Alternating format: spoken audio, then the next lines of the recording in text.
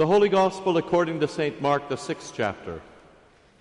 Immediately Jesus made his disciples get into the boat and go before him to the other side, to Bethsaida, while he dismissed the crowd. And after he had taken leave of them, he went up on the mountain to pray. And when evening came, the boat was out on the sea, and he was alone on the land. And he saw that they were making headway painfully, for the wind was against them. And about the 4th watch of the night he came to them walking on the sea. He meant to pass them by, but when they saw him walking on the sea, they thought it was a ghost, and cried out, for they all saw him and were terrified. But immediately he spoke to them and said, "Take heart, it is I. Do not be afraid." And he got into the boat with them, and the wind ceased, and they were utterly astonished, for they did not understand about the loaves, but their hearts were hardened. When they had crossed over, they came to land at Gennesaret and moored by the shore. And when they got out of the boat, the people immediately recognized him and ran about the whole region and began to bring the sick people on their beds to wherever they heard he was. And wherever he came, in villages, cities, or countryside, they laid the sick in the marketplaces and implored him that they might touch even the fringe of his garment. And as many as touched it were made well. This is the gospel of the Lord. I bring you grace, mercy, and peace from God our Father and our Lord Jesus Christ. Amen. It is great to be here at St. John.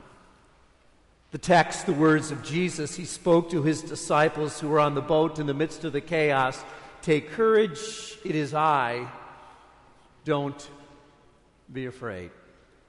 Recently, a favorite seminary professor and I were having a conversation. He was talking to me about a young man who had just finished his seminary training.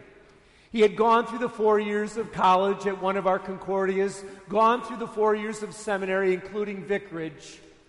He had been ordained in his home congregation, installed in his new congregation, his first congregation, and it was his first day on the job Monday morning. His books were unpacked, his desk was ready to go, and he sat there thinking, now what do I do?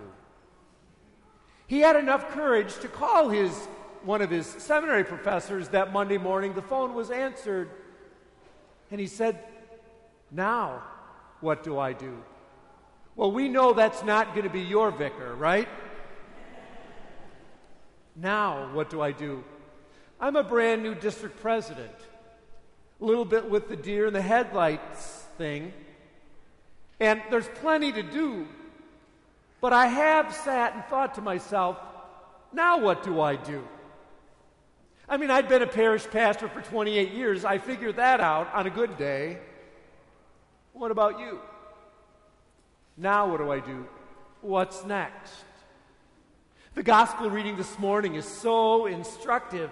Jesus had just fed the 5,000 plus.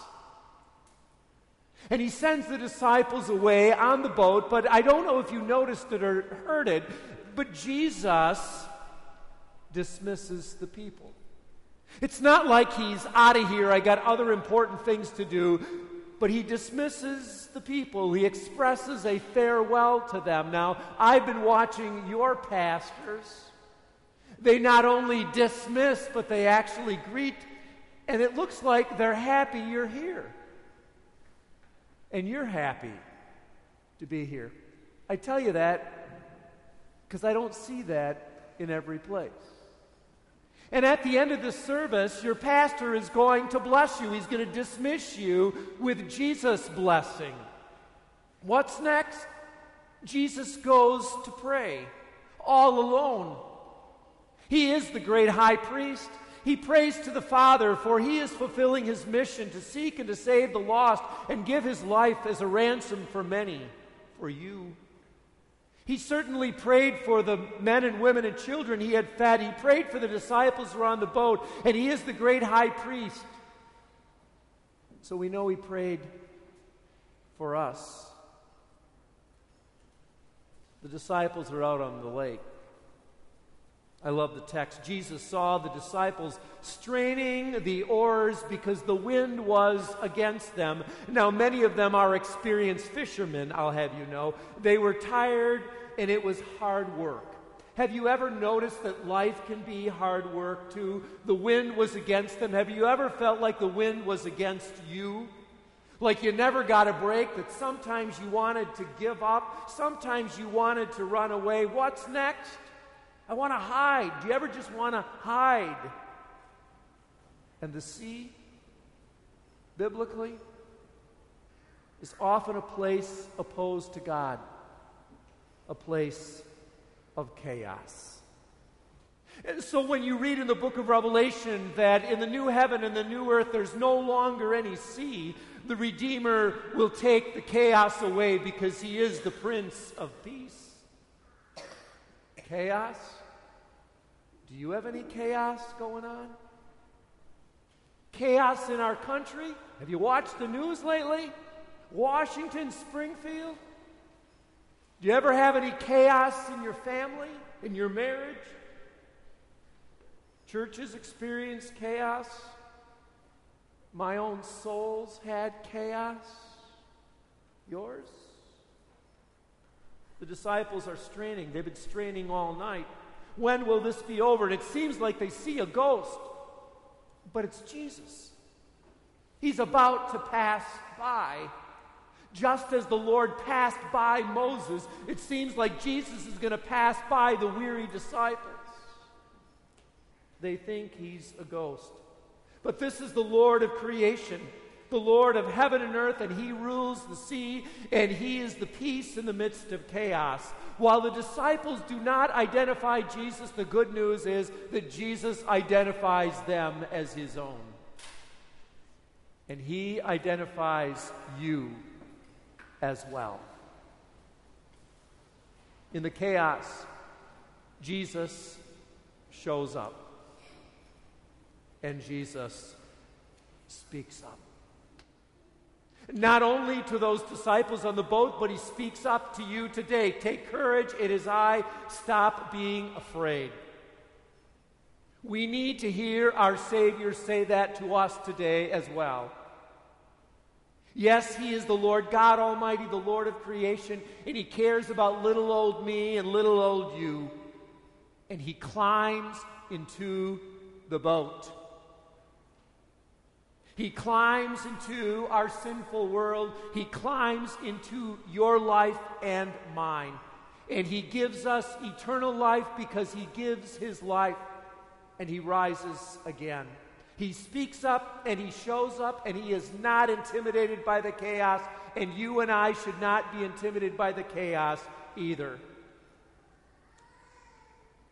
It's not a ghost. It's the Savior. Mark remarkably says these words, they did not understand about the loaves, the feeding of the 5,000, that he was the bread of life. What's next? They get to shore. And Jesus has compassion on more people. This is why he came. He is more than a miracle worker. He is a Savior. He brings the reign of God to the sea, and he brings the reign of God to the land. He brings the reign of God to you and to me.